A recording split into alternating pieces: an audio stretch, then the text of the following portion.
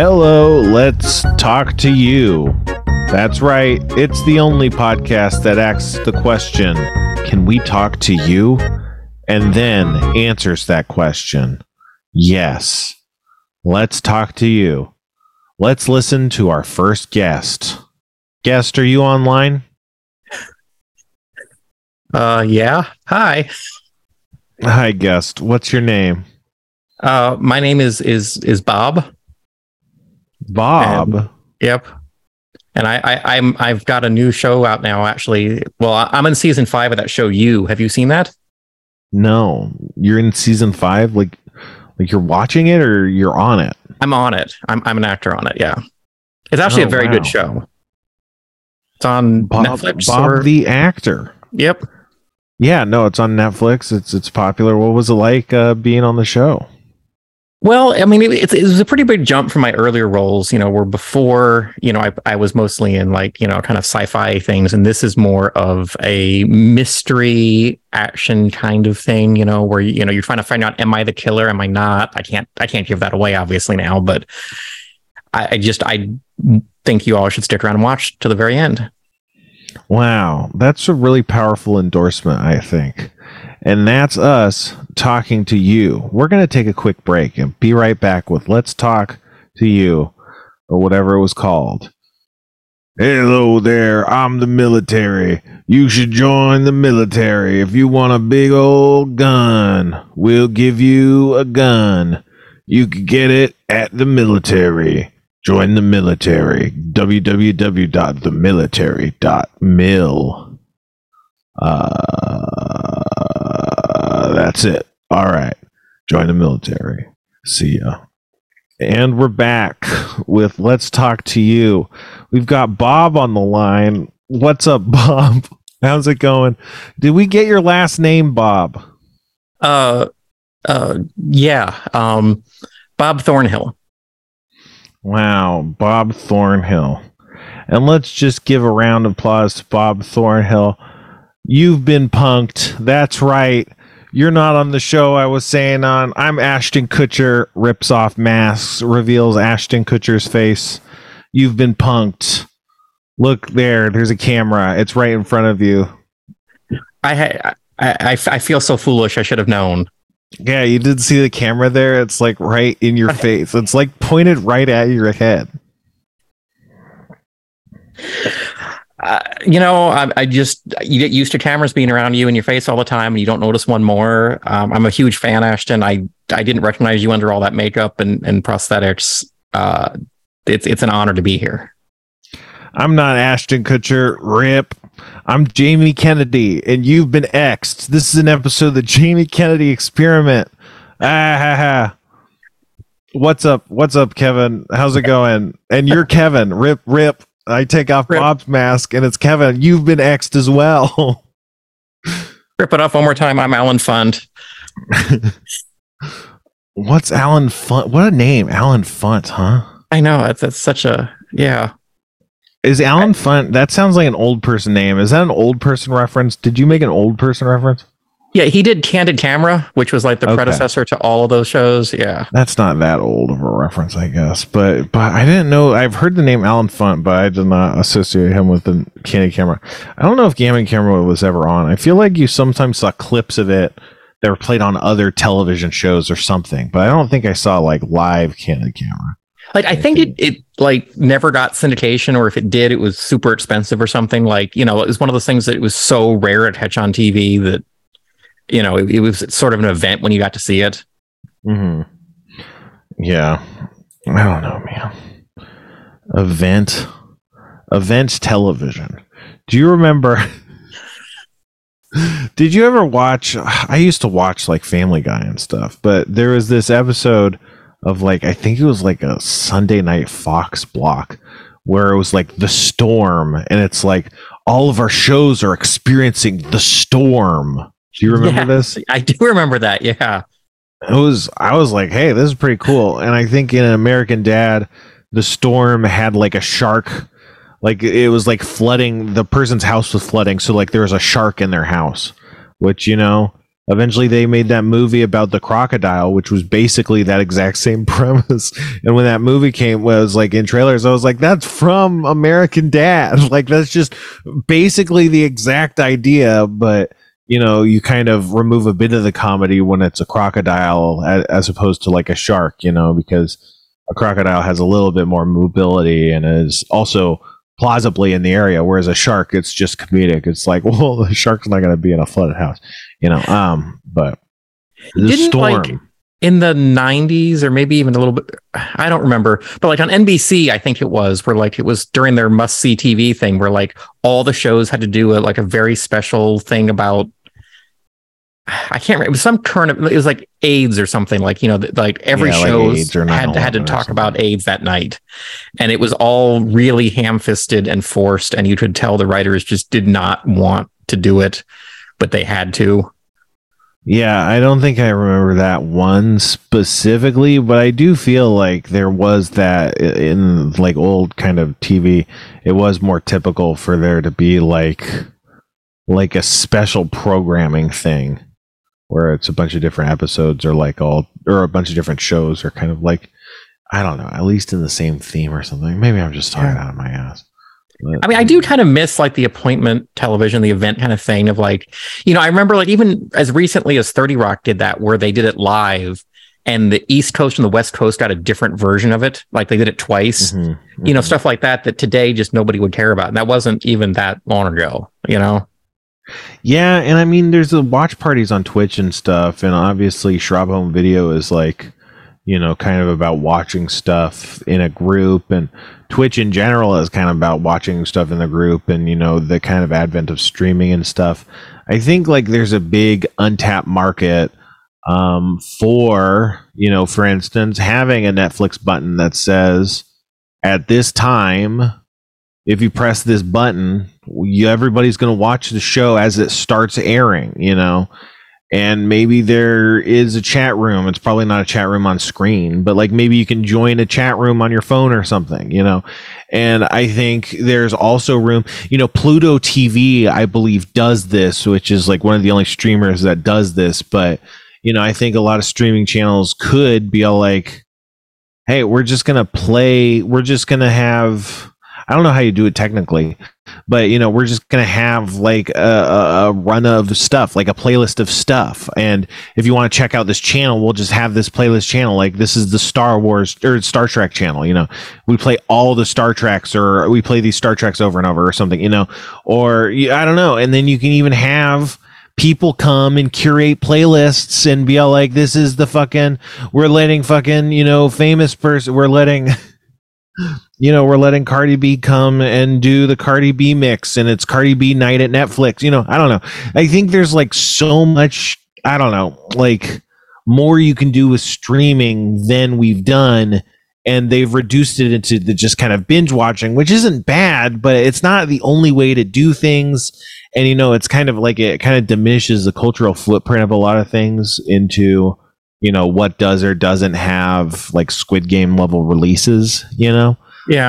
But well, like a while back, Apple added this thing called SharePlay to iPhones, where like you can FaceTime with other people and one person can like start a show and you all watch it together.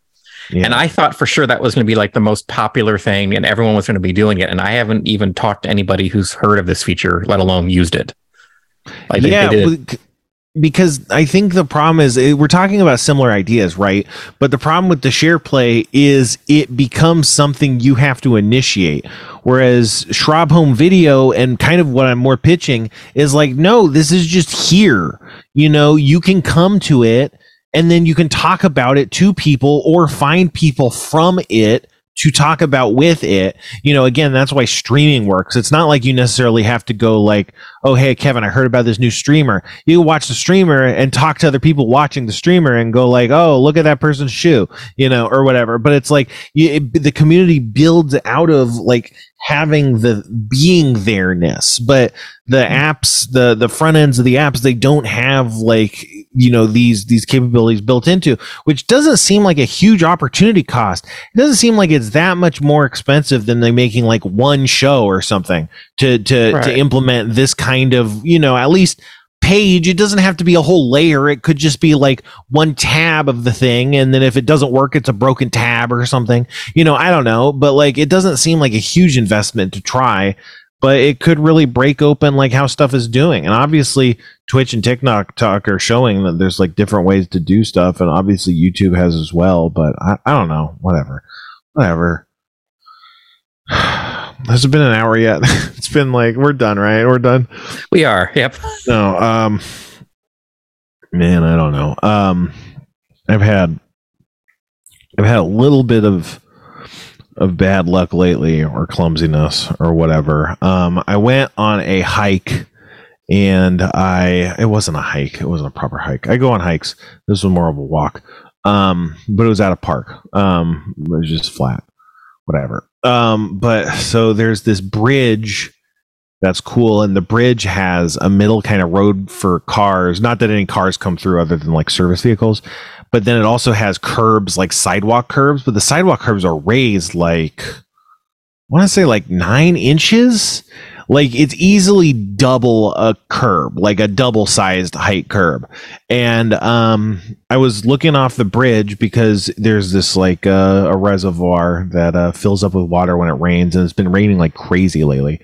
But so I was looking at the water, and it's all crazy to see the dam full because it's usually just dust, and then I don't know what I was doing, but I turn around and I there's this thing. I don't know if anyone does it. You probably don't do this, Kevin, because it's like a slight whimsical thing.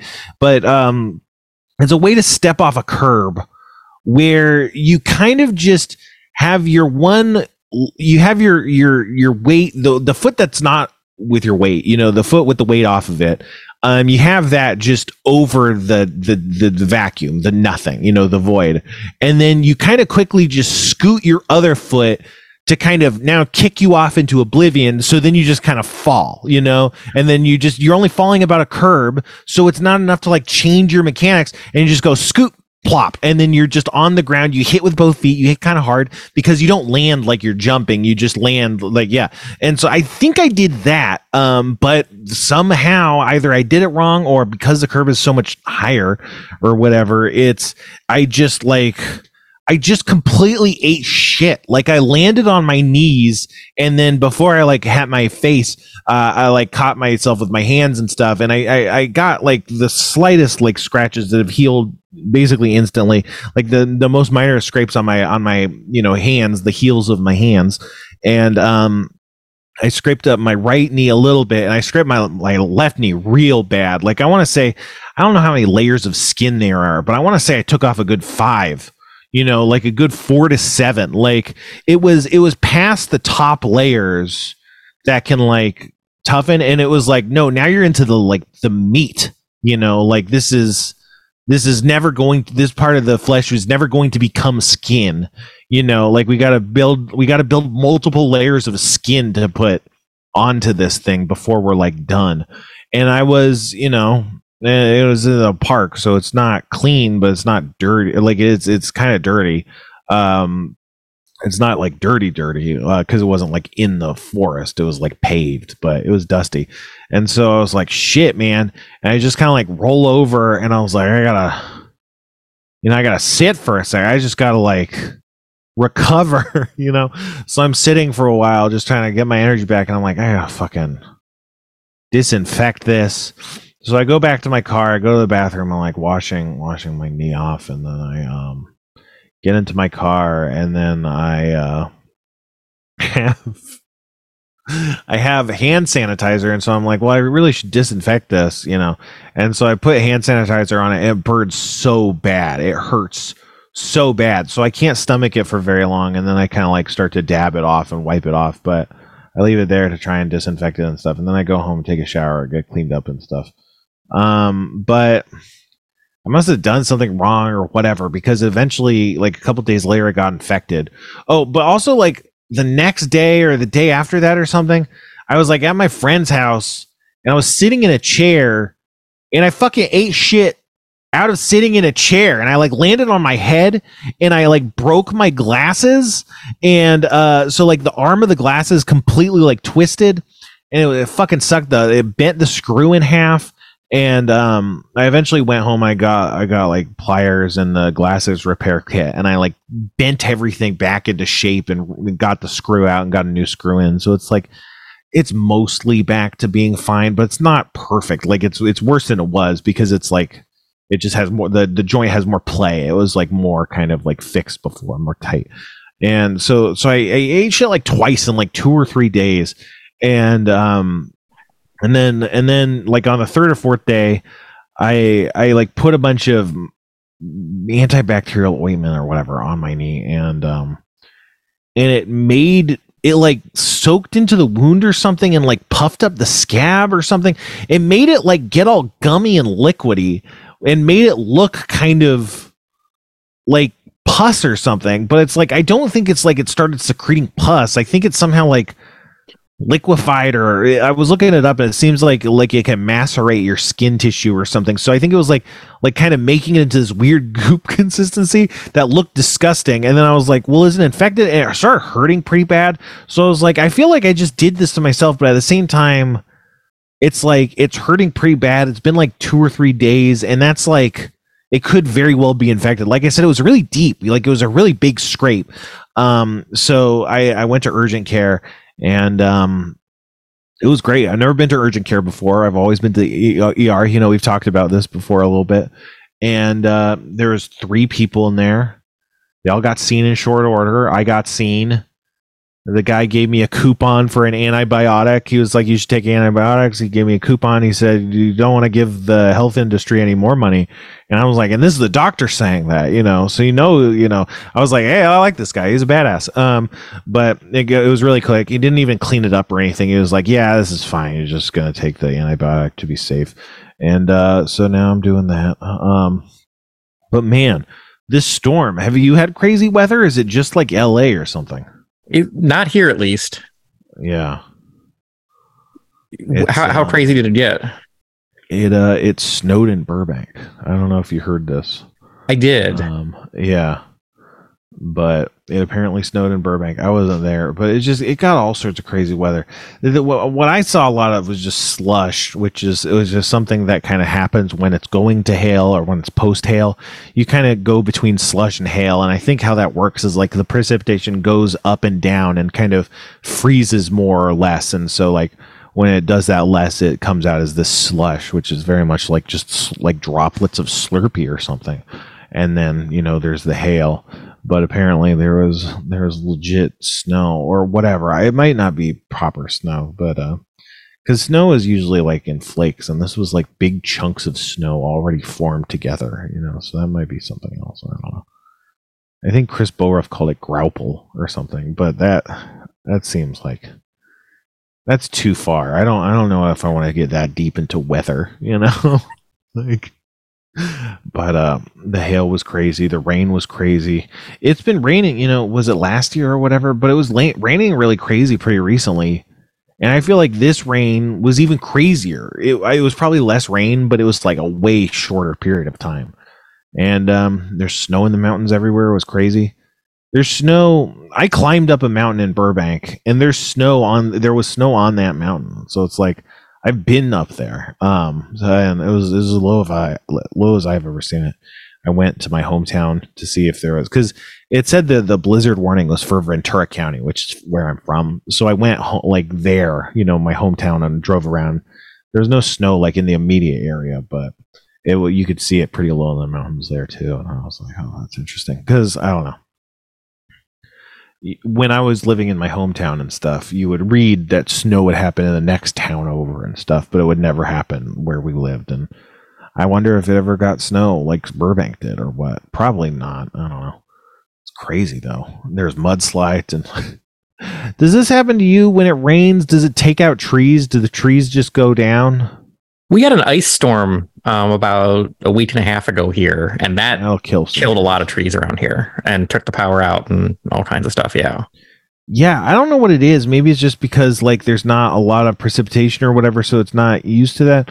But in LA, almost anytime we get the rain, like you lose a bunch of trees and big tree limbs. It's like they're rotten or they're broken, but they're just stiff enough or petrified enough to like stay together, and then the softening of like the liquid is just enough to like make the top half of the split tree like come down or something, you know.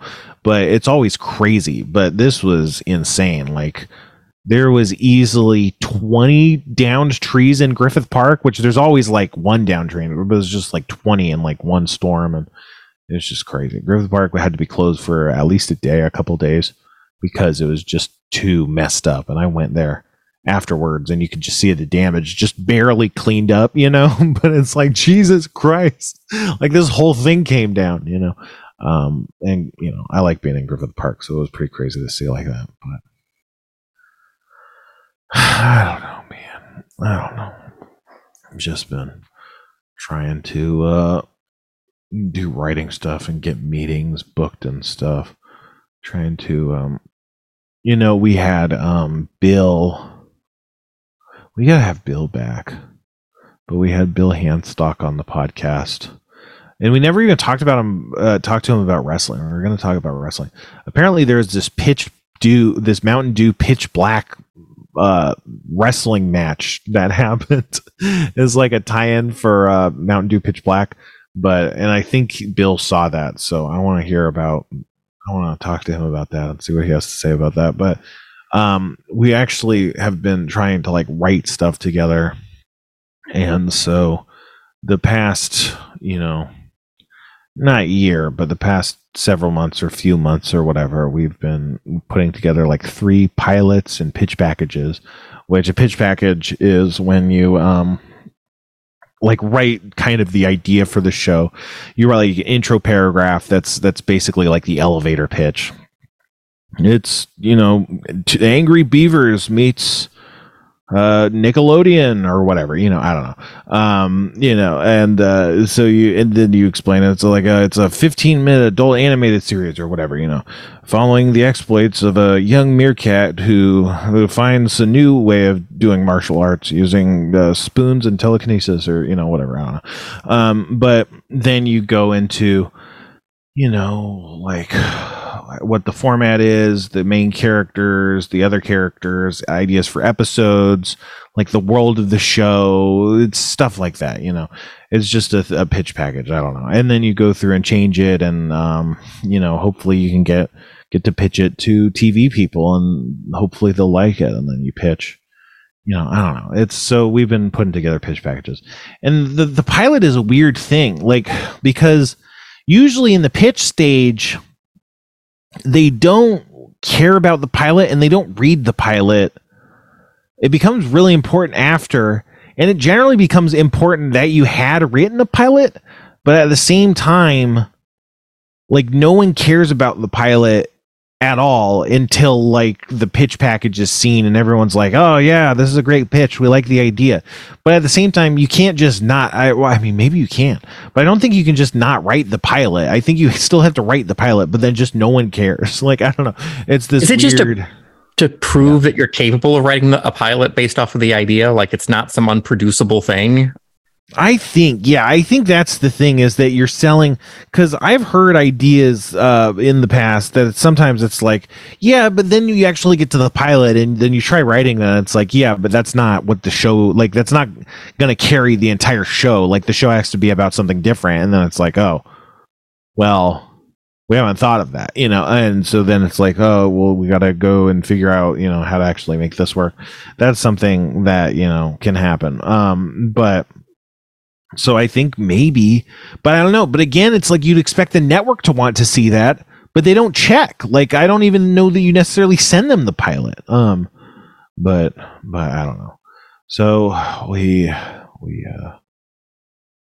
did that, and we got a meeting next week, and what's it like writing a pilot? Like, for someone, like, I've never done it before. I know most of our listeners haven't. What's something that, you know, we might not expect about that process? In general, I think the thing that you might not necessarily expect is, and I don't know, people might have different processes, but I think generally it happens that you do just a bunch of versions of an outline. Like, even just talking out a verbal pitch is like a form of outline, but then you like write it down as like a note card level idea, which is again just kind of like an elevator pitch. It's like Morty finds an alien in Rick's ass or whatever. I don't know. And then you dig into that deeper, and then sometimes you go, and then the B story is this, but overall it's just outlines about what happens, and then you get to a point, and then usually you get to the point where you're like kind of doing a little bit of dialogue, but not the full dialogue. And oftentimes that can be a sticking point where it's like, now that I actually have to say like a character does this and says these lines, and not just the character walks into the library and finds out that they lost their wallet or whatever, it's like actually putting that into dialogue and something. It's like, oh, this doesn't actually work. So, but it's just, I think it's just a lot of slightly and more elaborate outlines until you finally go to, the script. But a thing that's specific about the ones we've been doing is that Bill's been doing a huge amount of the work in terms of actually putting it down, which has been great. He's really great. It's been great working with him. It's great it's just fun. It's fun to do writing. I don't know, because what's stressful is not just kind of coming up with ideas, and like that's the thing is like as a dungeon master, it's like pitching just concepts and being like, what if it's this is like cool and fun. Oh shit, my laptop's gonna die. Go, Kevin. You gotta cover them while I make the camera stop working for a second. All right. I always kind of felt like it would be difficult to take an idea. Like I can come up with ideas all the time, but taking an idea, turning that into like the outline that you're talking about, but then actually turning that into words that I want actors to speak just seems like such a huge leap. Like being able to put words in people's mouths and have reasonable conversations and, setting the scenes and things like that. It just seems like just this immense amount of work that, like I sat there and I watched Harmon write something, like basically a fully fleshed out, you could go take this and to a director and shoot it today and get that done.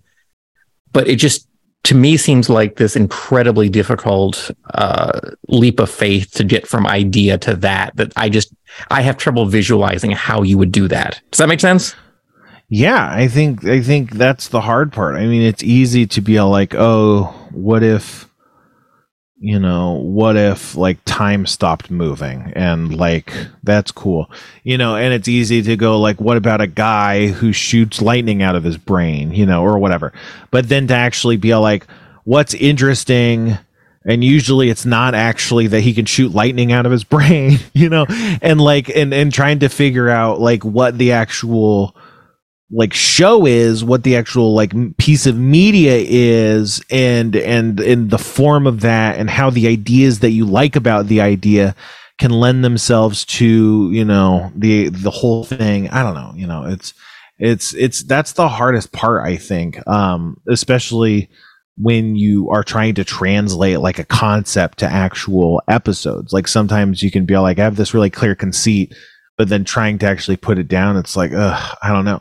But I think that just comes from repetition and stuff. I think why Dan can just kind of write like that is because he has so much muscle memory in doing like his story structure specifically. So it's like he's kind of just trying to fill in blanks, almost like improvising, because he's like, well, I know, it's almost just like muscle memory to him. He can toss it off. But I think like when he's actually trying really hard, that's way harder than that. But it's still like he can still blast out the sentence. He just has a problem with it afterwards. It's just not the perfect sentence, but it always comes out really fast for him, which is really impressive. But I think that kind of speaks to his kind of philosophy. And, when he says the advice about proving that you suck, I think that all kind of comes from like his method, where I don't know, I get in my own head.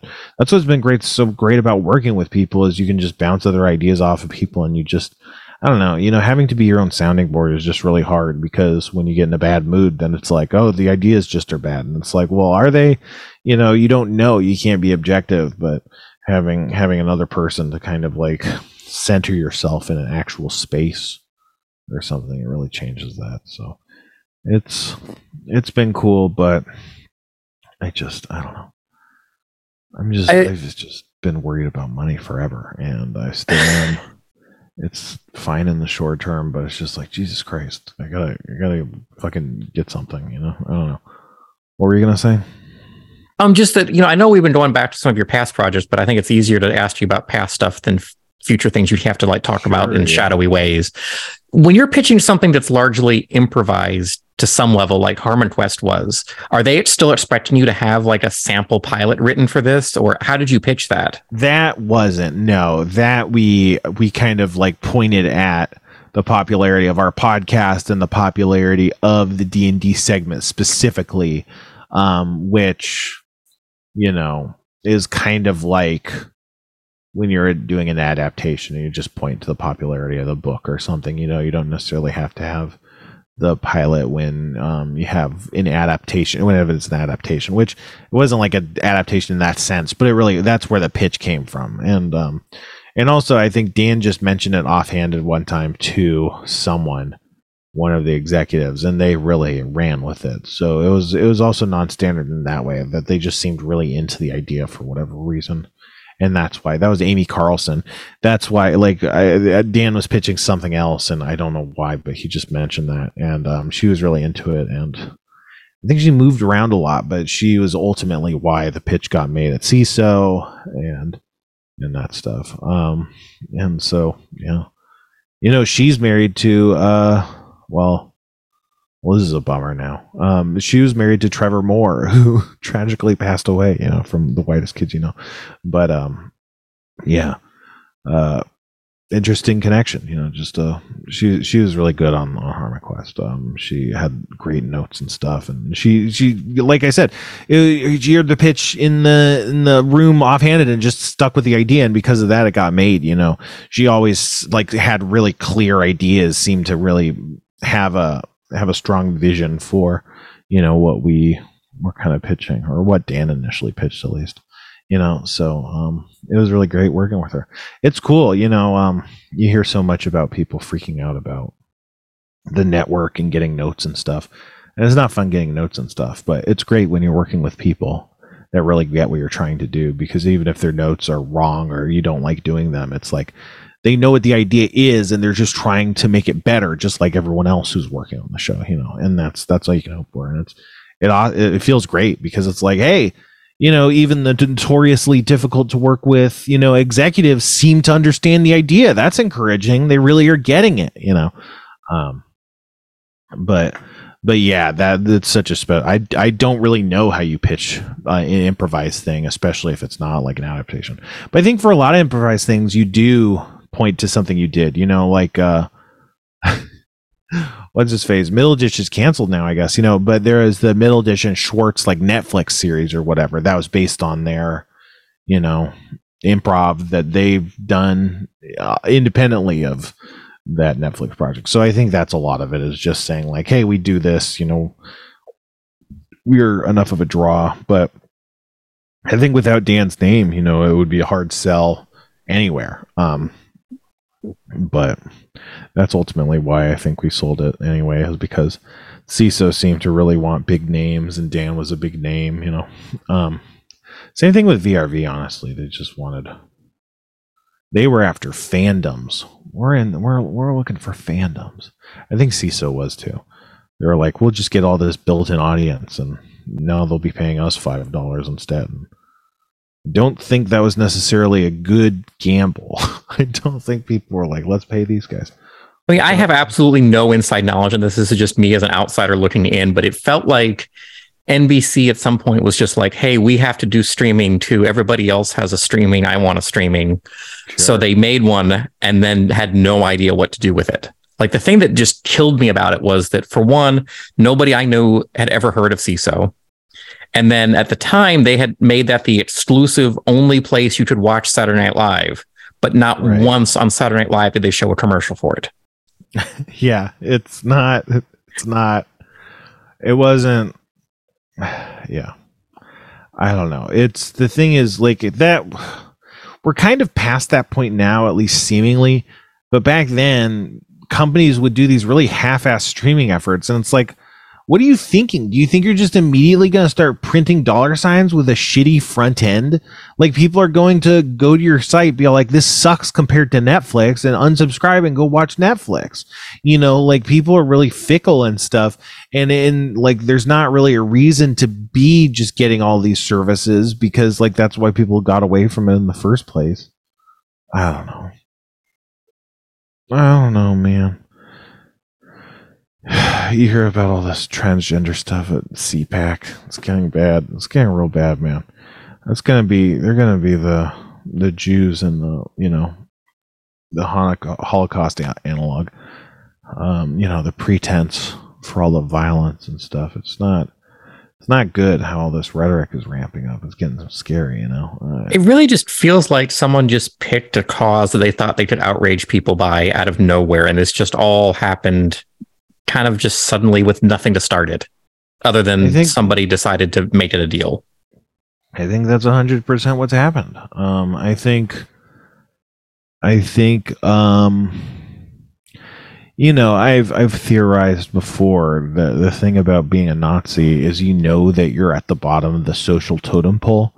Like, literally the only thing worse is like a pedophile, which is why all the Nazis are calling everyone pedophiles, because it's like, it's a weird thing. It's not like, I'm not trying to cast a value judgment on it, but it's not my value judgment or whatever, but I think society does, like, we hate Nazis. They're like societal villains. And yet below that, in our realm of disgust and stuff, I think pedophiles are like a worse tier or whatever. There's this, what's the game? Family Feud. But there's this other game called Hive Mind, where you get it. It's like a party game or something. I've learned about it in terms of game design, because game design, it's important to know how people think, where people's brains are at, because, you give someone some instructions and you watch them play a game, it's going to be hard to understand where they're getting stuck or what they're thinking, it's just so understanding that stuff is important to game design. Anyway, so for Hive Mind, what you do is you kind of ask like a Family Feud style question, and then everyone like answers at the same time out loud. And the idea is you want everyone to get the same answer. It's not even necessarily the right answer. It's like the same answer. So the example like they would give is that, the question would be like, name a kind of bug. And someone might say spider, and it's like, name a kind of insect, and someone might say spider, and it's like, well, a spider's not an insect, but someone might think that, so it still might be a good answer if enough people are thinking that. It's something like an AI or like a Google search might want to understand that a bug and an insect and a spider are very similar. But so likewise, I kind of completely lost my train of thought, but I think that shit, this is not good. Oh fuck, because it's about Nazis and shit. God damn it. What was I fucking talking about? God damn it. Kevin, you gotta help me out here. Kevin. Family Feud, and then before that, oh yeah. So I think that just if society was playing like this hive mind game, I think just shouting out answers, I think you'd find that generally people have like a higher level of revulsion for a pedophile than a Nazi is all I'm saying, which is why they're using that to their advantage, because they're having to say, before they used to be like, oh, that person's black, and they're like, oh, a black person, oh no, but it's like, now it's like, no, you can't say that. People are like, well, you're a Nazi. Who are you? Why am I going to listen to who you're pointing at? Because you're a Nazi. So you're going to point at people like, for instance, a Jewish person, so I don't care who you're pointing at. You have to. And so that's why they're crowing about grooming and stuff, because now it's like, now you'll care who I'm pointing at, because I'm now pointing at someone who it's okay for a Nazi to point to. And we won't say, but you're a Nazi, and I think that for whatever reason, when they're thinking through that lens, I think they pulled out the trans community as people they think they can get away with being better than, because it's like, but this is abnormal. Look at how this goes against, God's natural law or whatever. And then it's like, there's people that's like, yeah, I'm a Nazi, but don't look at that. It doesn't sound like, it sounds like a normal person saying that because it's so unnatural. And wouldn't a natural person say something? I think they just find that it seems like a good camouflage for something that you need a literal Nazi to be your mouthpiece for, So like, I think that's where it comes from. And it's not good, and like, the thing is, I don't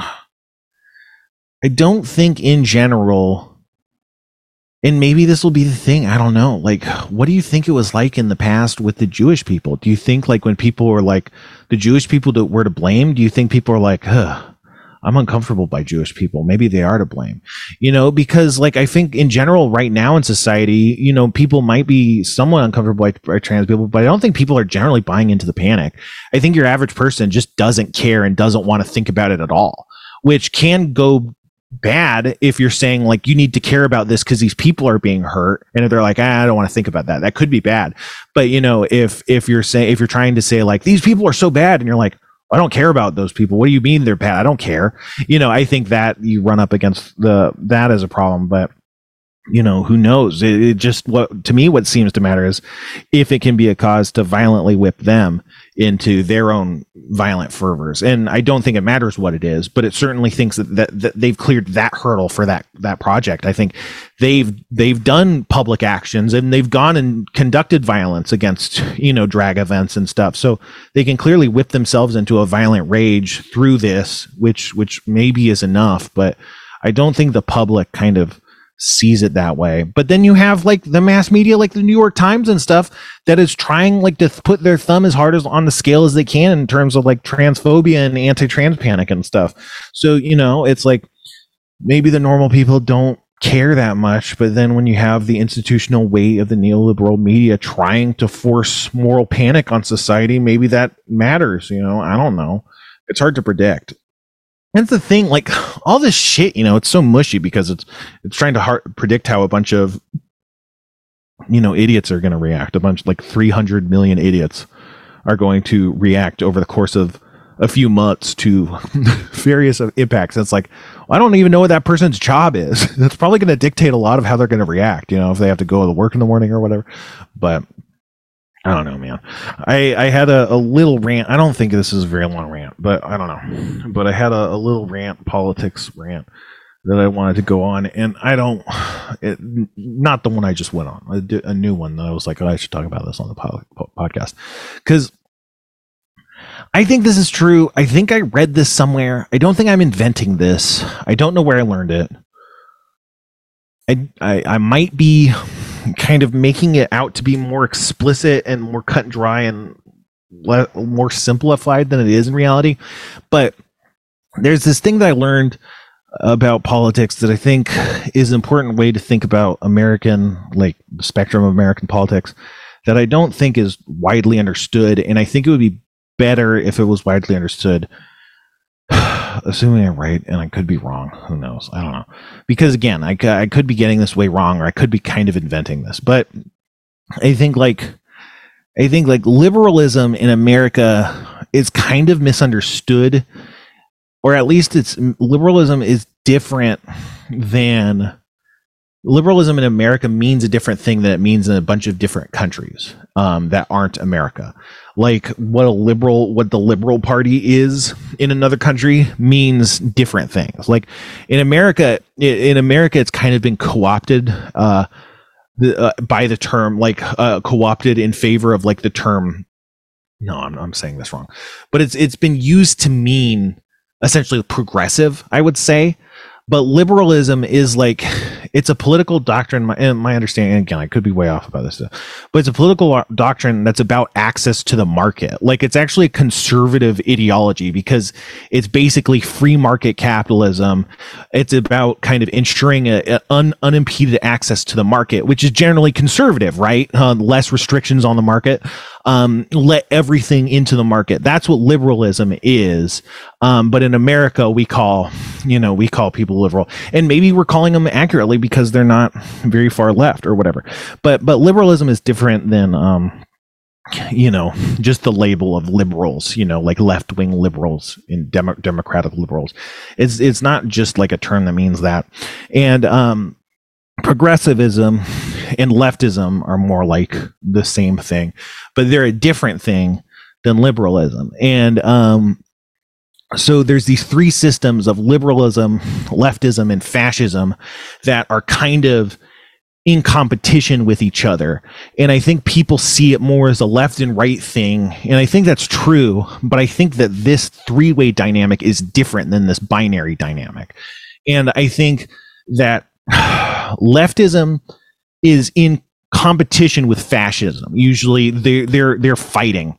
And liberalism maybe acts as a little bit of a mediating force, but ultimately it's like a rock, paper, scissors, where fascism beats liberalism and liberalism beats leftism and leftism beats fascism. Like when Nazis were first trying to gain footholds in Germany, their biggest opponents were the communists, and that's why they took the name Nazis, is to appeal to socialists, to steal that branding and say like, oh, you like socialism? We're socialists, is because they accurately identified that their biggest threat politically was socialist leftists that threatened to take power away from them.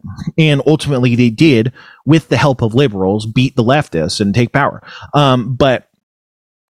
But so I think like it's important to think of it in this three-way, and not as like liberals being in the center or being like center left. It's like a different thing when they're actual liberals. And then again, the problem is it's divorced from how Americans talk about politics. So, maybe this distinction isn't useful, but it's useful scientifically because of the rock, paper, scissors, because it's important to understand the rock, paper, scissors, because I think leftism, the strengthened labor gains of leftism and stuff, it creates prosperity and wealth on a wide range because the labor has access to the money. It's not being hoarded by capital, right?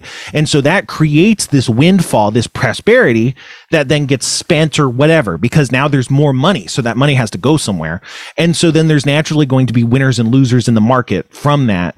And then that wealth and that inequality that naturally arises from money not going every single place evenly. It's like, maybe cheese is more popular than broccoli or whatever. I don't know. It's like not all money goes the same way. Then those people, they gain influence and can use that influence to create, liberal conditions, which is to say they can change leftist protections that allow more access to the market, and that access that they use their new wealth and influence to gain to the market creates more liberalism, and then that system kind of then shifts to a more liberalistic system, which when it's about unimpeded access to the market, it's then about like who can access the market the most, who can use the market effectively, who can weaponize and leverage the market. It becomes about monopolies, and then that's the soil that fascism takes place in, because fascism is essentially weaponized markets. It's like saying like, oh, we can't say that Donald Trump can't be on Twitter. He has to be on Twitter because if we get on his bad side, then we're going to lose money. So suddenly we, the businesses, have to be like obeying the incentives of fascism. Otherwise we'll lose 2 cents, and that's how you get IBM working for the Nazis, and you get people, treating people like subhumans, and everyone is just falling in line with the business as usual. And it's all working, and the trains are on time because everyone's falling in line with this fascist order. That's possible because fascists can weaponize access to the market in a way that's only possible when liberals have kind of shifted leftist protections away from their control. And so I think that I think that people talk about this paradigm in a sense when they talk about neoliberalism in America, the neoliberalism establishment. But I think fundamentally what they're talking about is this original definition of liberalism, which is to say we want everyone to access the market. Even Adolf Hitler gets to access the market because it wouldn't be fair. What kind of society do we live in where we can't let Hitler access the market? Like that's uncouth. We can't let. Oh, you're saying that Trump has to stay banned on Twitter? Oh no, I was for him getting banned, but you can't be mad that he's going to be let back on Twitter because he's a Nazi, and Nazis should have access to the market. You know, that's fundamentally like a liberal position in that sense. And I think thinking about it as this rock, paper, scissors is more accurate and more useful than the typical frame. And I might be wrong. I might be wrong about any or all of this, but that's my current belief, and I wanted to do a little rant on that. What do you think, Kevin? What do you think? I mean, I think you brought up a really good example, which was IBM and the Holocaust. For those that don't know what we're talking about here, there are some people who claim that like the Holocaust could not have happened without IBM's involvement. Their German division basically was the engine that supplied the logistics that allowed the Nazis to do what they did. Because without, they offered logistics capacity and what do you call it? Tech capacity. Yeah, I guess technical capacity, in a way that they didn't have before. Like they could have done it without it, but they had a great time doing it with IBM. Like they really helped, right. Like the numbering system of the tattoos, I think was designed with IBM. Like I think they like the way they tracked those numbers was an IBM system, so it's like the search engines that hierarchically sort your files in like a Windows computer kind of maybe harken back to that same shit. It's, sorry, but I cut you off. Yeah, no, that's a better description than I had. But I actually have a book called IBM and the Holocaust. And I love this book because I've never gone back and forth on one issue so many times reading one book. And not going back and forth saying the Holocaust was good. I mean, like, was IBM at fault or not? Sure, it's a complicated problem, of like, because when they first started working with what later became the Nazis, they weren't at that point. They were they were the German government. And who would turn down today working with a national government, that wasn't at the time doing anything all that bad, Yeah. And then once signs started showing things were wrong, there were some calls to pull back, some weren't. Where do you decide to do that? Like if you're a primarily American company, and something in Bolivia starts happening politically, do you even understand the issue enough to weigh in on what should we do in this? Does pulling out actually just mean they're going to run immediately to your competitor and do the same thing anyway?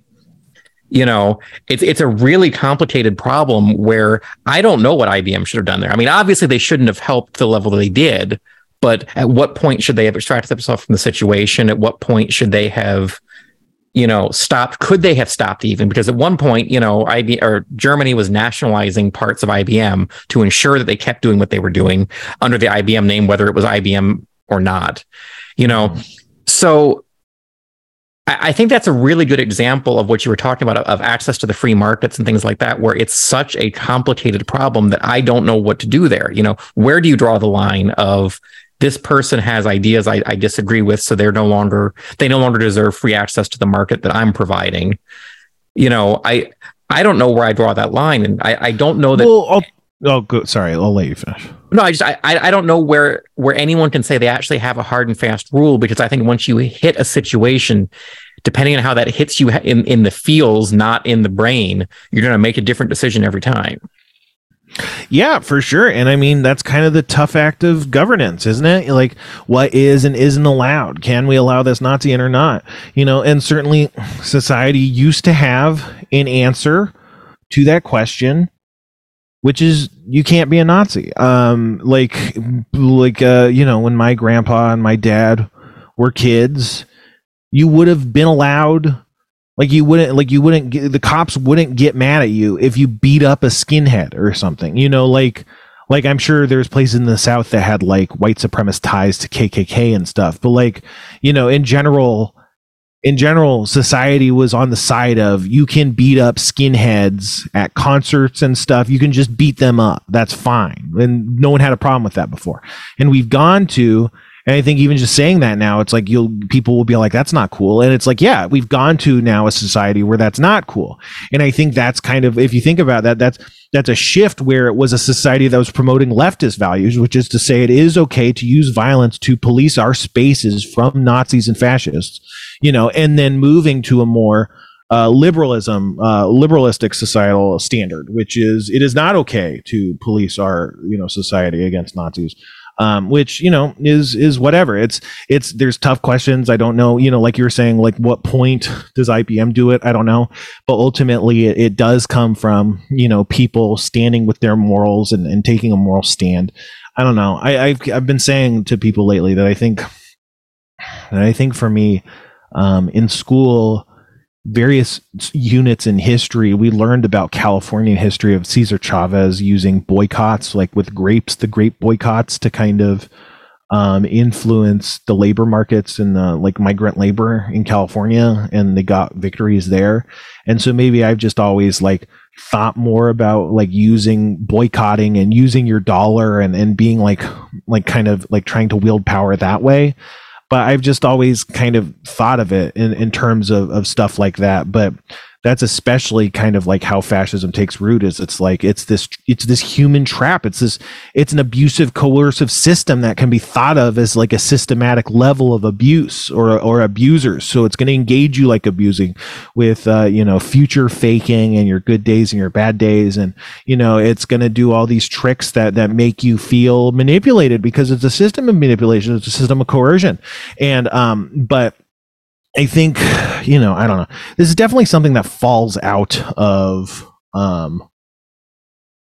common discussions of fascism, because it's so heavily about scapegoating as a pretense to, inflict violence and kind of have this climate of terror. But a big part of fascism is the corporate, like, I wish I had like the quotes in front of me or whatever, but you can Wikipedia and see the links between fascism and what becomes this collusion of government and private companies to police society, to punish people for for instance, like Chad Loder is a leftist activist in the LA area, and they got banned by Elon Musk because one of his right-wing cronies like said, hey, you should ban this guy. And so they released, like, Twitter released internal memos or whatever, but someone leaked it because it just, like, Elon sent someone an email saying, like, ban Chad Loder. And that is an example of fascism. That is like Stalin would go to the corporate owned newspaper and say, like, hey, you can't do this. You can't run this piece about this person. You have to run a hit piece on this person because, and so that's like designating enemies that the state and then businesses can target to suppress is like a huge part of what makes fascism. And I think that, I think again, that gets missed and stuff, because another huge part about it is creating a scapegoat to victimize. And then, and I think, like, even without the scapegoats and stuff, I think like the state of police in America, like the police state already is like pretty equivalent to what you get in like Nazi America. It's like, I'm not saying it's happening all the time, but police could very well just march into someone's house and rip them out of their house and take them somewhere unknown, that's what was happening with the like secret police.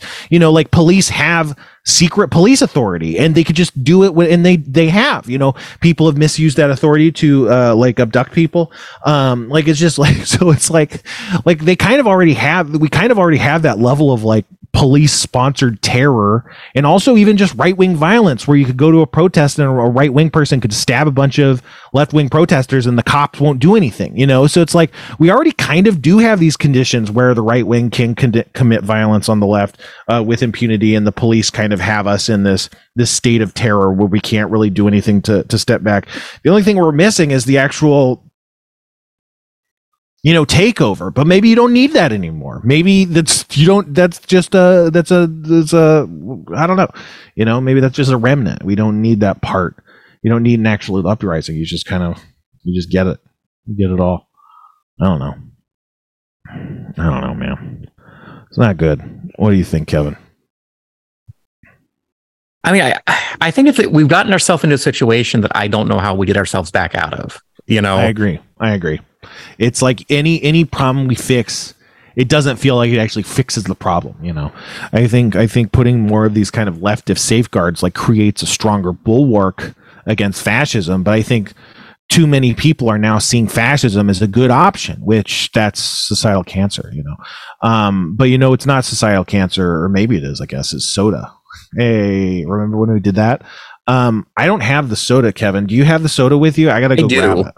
Yeah, I do. So can you cover me then? Yes. Okay. So I'll cover for you while you lean, and Kevin's grabbing and he's leaning off camera. And Kevin has the green border according to my Skype, but I can see me on the bottom window, so it means I'm the one. Okay, you're back, Kevin. Yes. Okay. All right, now you do that for me because I'm gonna. Okay. Spencer stepped away for a second.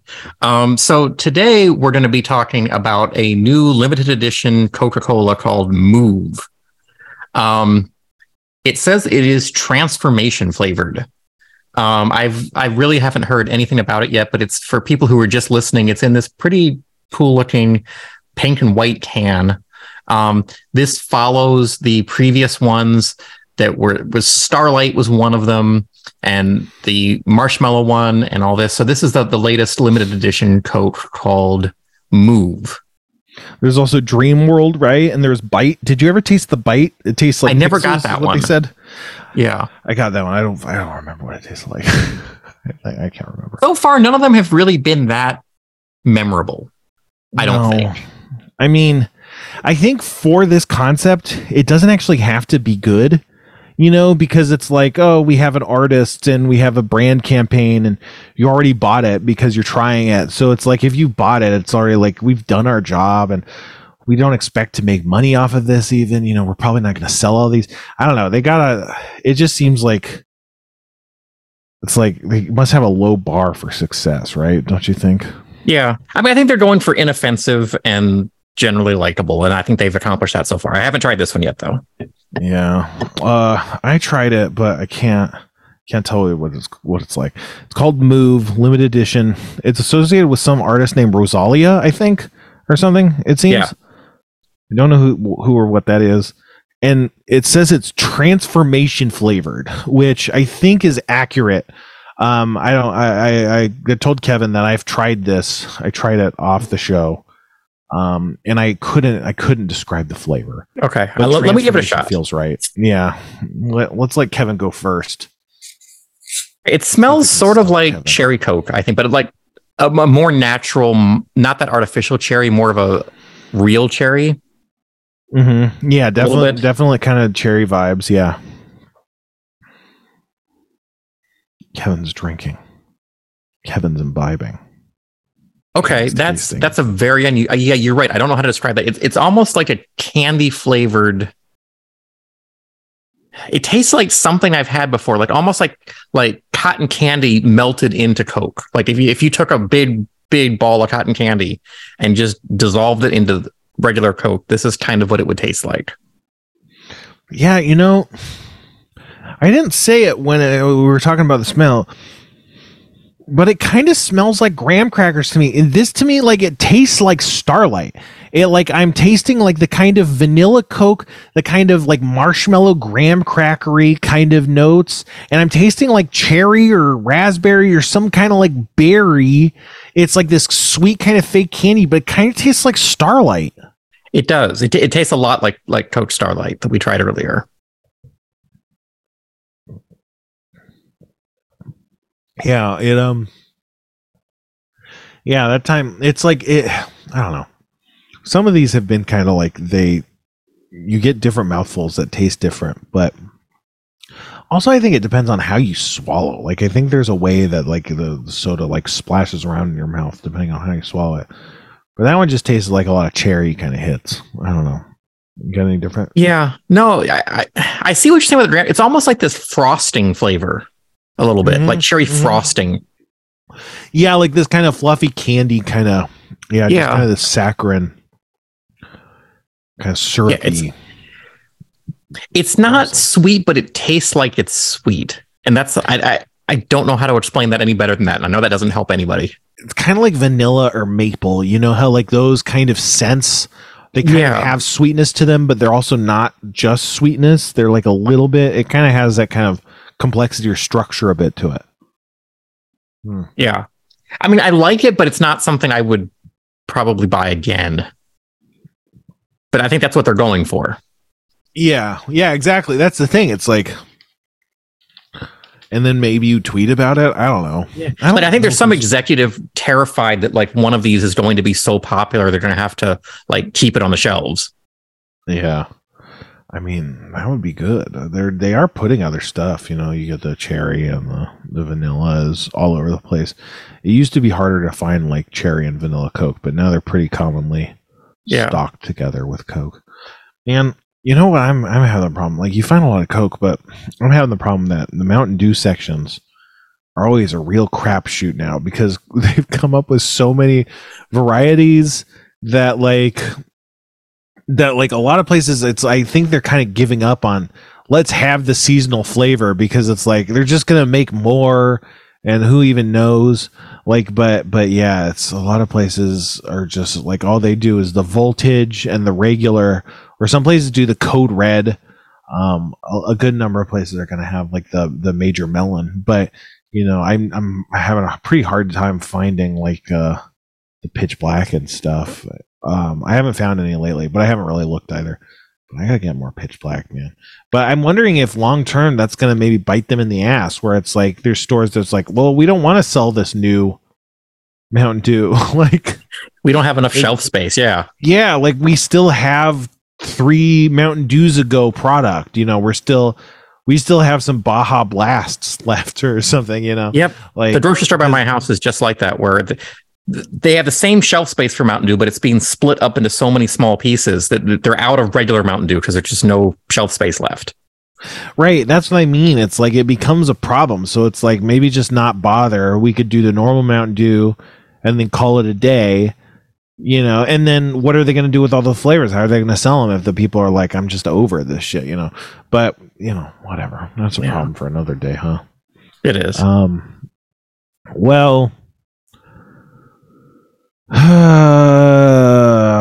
how do we want to get into this? So Kevin's like a digital audio wizard, basically. He's a tech wizard. He's the king of the internet. He lives in the wires. He pulls the strings of the algorithms. I don't know. You know, Kevin's got magic computer powers. And is that a good way to explain this, Kevin? Yeah. I mean, I've been working since we brought up the whole AI thing on trying to get it to produce something that would be a plausible but still funny script for this show. And I've been going deeper. Yes. And I've been going deeper and deeper into this of like, I made transcriptions of all the episodes of this and Harmontown and other things. And then I made an AI listen to all of them as training. And then I gave it prompts on what I wanted it to do. And it produced some strips that were good and some that were bad. So I'm feeding the good ones back into it now and just saying, make more of these. And I finally got something that I went, oh my God, I have to show Spencer this immediately, because it's still surreal and AI-like, but it was well written enough that I would believe a human wrote this. Does that seem fair? Crazy. Yeah. It made me feel kind of weird about doing AI stuff. I'm like, maybe we're helping the bad guys, but you know, ultimately, none of this matters. It's just like we're gonna have to fight companies, and so it's like, are we fighting them or not? You know? Yeah. But you know, until we get a baseball bat and go out there, I mean, I don't know. But we didn't talk about steamed hams either. There's a new, like, instead of the Seinfeld one, there's a Simpsons one that's been pretty funny. And then also we didn't even talk about Robot Jeff. I guess we should talk about Robot Jeff some other time, huh? Yeah. Well, he never responded to I came up with something for Robot Jeff and showed it to him to say, hey, are you cool if we do this? And he never answered. So I'm going to take that as a no. So we I'm need to sure visit it's this. a yes. He's fine. You know, Kevin, it's easier to ask for forgiveness than permission. That's true. That's true. You know? I'm glad you're on record saying that, not me. It's true. I'm just saying, like, people send you a C and D. You got, there's buffer. Yeah. We don't want to make anyone mad, but who's to say we can't just go around assuming everyone's going to be mad every second of the day? That would be crazy. What That a is horrible true. way to live. Anyway, so there's a character. Do you have the image for the character? Have you figured that out? I guess we should have figured that out. I guess we No, forgot I about don't that. have a way of putting that up right now. So if you're watching this Okay. live as we're doing this, you're going to have to use your imagination on some of this. For those of you listening I to the don't think you'll have to podcast, use your imagination. I think people will get it. okay. There's go going to be ahead. a little bit more work done to this before it goes into the podcast, though. Yeah. Is there a way I could change my camera No, not really. to Not like a cartoon and cat forth. or something? yeah. Hold on. Let me see if there's effects. Isn't there effects to make yourself like a cat? Yes, I don't know how quickly you can switch back and forth. But yeah, Okay, here we Okay. go. All Is this right. working? yeah, that's working. Do you remember the era of podcasting where people were fucking around with Yes. the Zoom filters and stuff? If All people right. just listening, Spencer turned himself into an alien. Yeah. I gave myself a single eye on some eye stalks. Yeah. All right. Well, let's just read it and everything. We could just do it all in post. Everything we have to do. But Okay. Kevin did a that happens script using magic. Yeah. Kevin So magic. we're going to pick this up from, we had just done like a show and taste segment like this. If we just tried something and we're about to try the next thing now. So that's the only you setup. can't be helping the AI, Kevin. The AI has to live or die on its own. It is, but I cut it stripped up. So I'm giving it a little bit of credit there. Kevin's trying to give this thing. He's trying to juice the. Kevin feels, ownership over the AI's output. He wants it to really sing and fly as opposed to falling and flopping. I think you don't have to be so worried. I think we're good. All right. right. Well, I'll just take it. Okay. Are you ready? Yep. All right. So without further ado, That Happens presents whatever the fuck this shit is. Okay. Everything from this moment on is AI. Yeah. Well, I'm glad we tried it. What's next on the list? Well, I have a feeling you're really going to love this one. It's a classic American snack that's been around for decades, but I really think you're going to like what I've done with them. Ooh, I'm intrigued. What is it? It's called Death Funyuns. Death Funyuns? What's so fun about them? I don't know. They're definitely unique. They're like disgusting corpse and onion flavored Cheetos. Okay, let's give them a try. Okay, so we tried some Munch, munch, Death Funyuns munch. here. Ah, watch. These are hilarious. They taste like a cross between onions and a dead raccoon. I'm glad you like them. I think they're a little weird, but I just can't stop eating them. Excuse me, gentlemen. Oh, our guest has arrived. Dr. Mindflayer. Hello. This show has gotten somewhat boring and formulaic, so I'd like to spice things up a bit. Kevin, you will answer all of Spencer's questions honestly and truthfully. I'm casting a magical spell. Everyone, today we get to the bottom of what Kevin's deal is. Oh, God, this is amazing. I will answer all questions. So what is your deal? Wait, before we get started, let me just say that I'm a licensed therapist and I promise to keep this a safe and productive space for everyone involved. Wow, Dr. Mindflayer, you really know how to take charge. My deal is that I am a mysterious enigma shrouded in secrecy and intrigue. Kevin, I want you to take a deep breath and really think about that answer. Is that all there is to it? Okay, fine. I guess I just like to keep to myself sometimes, but I'm happy to share more if you want to know. Yes, let's get to the bottom of this. That's a great attitude, Kevin. Now let's start with something simple. What's your favorite color? Black, the color of void and nothingness, the color of my true nature. Okay. How about your favorite food? Flesh, warm, pulsing flesh, the essence of life that sustains me. Kevin, is everything okay? These answers are concerning. Oh, everything is perfectly fine. In fact, it's better than fine. It's wonderful. I'm growing stronger every day, and soon I will be able to consume everything in my path, starting with you, of course. What? What are you talking about, Kevin? I am not Kevin. I am Zexanoth, the Unyielding, an ancient horror from beyond this void. I have been using this podcast to gain your trust, to lull you into a false sense of security. But now the time has come for me to reveal my true form and consume you all. This is not good. We need to end this podcast right now. How do we stop him? You cannot stop me. I'm beyond your feeble mortal comprehension. You are all doomed. Doomed. That's all the time we have, everybody. I'd like to end the show the same way I do every week. Send help. I'm not kidding.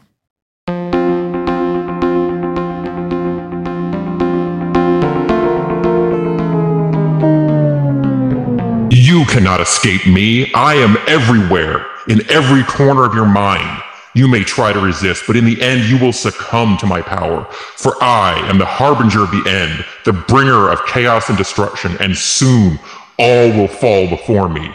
The darkness is coming for you all. That darkness is me. That's it. We're done. Cut the feed. Cut the feed. Cut the feed. You think you can stop me? You think your feeble attempts at resistance will make a difference? You are nothing to me. Mere insects to be crushed beneath my feet. I will consume this world and all that inhabit it.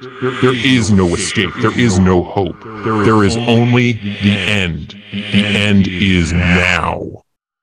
Sleep now. Sleep.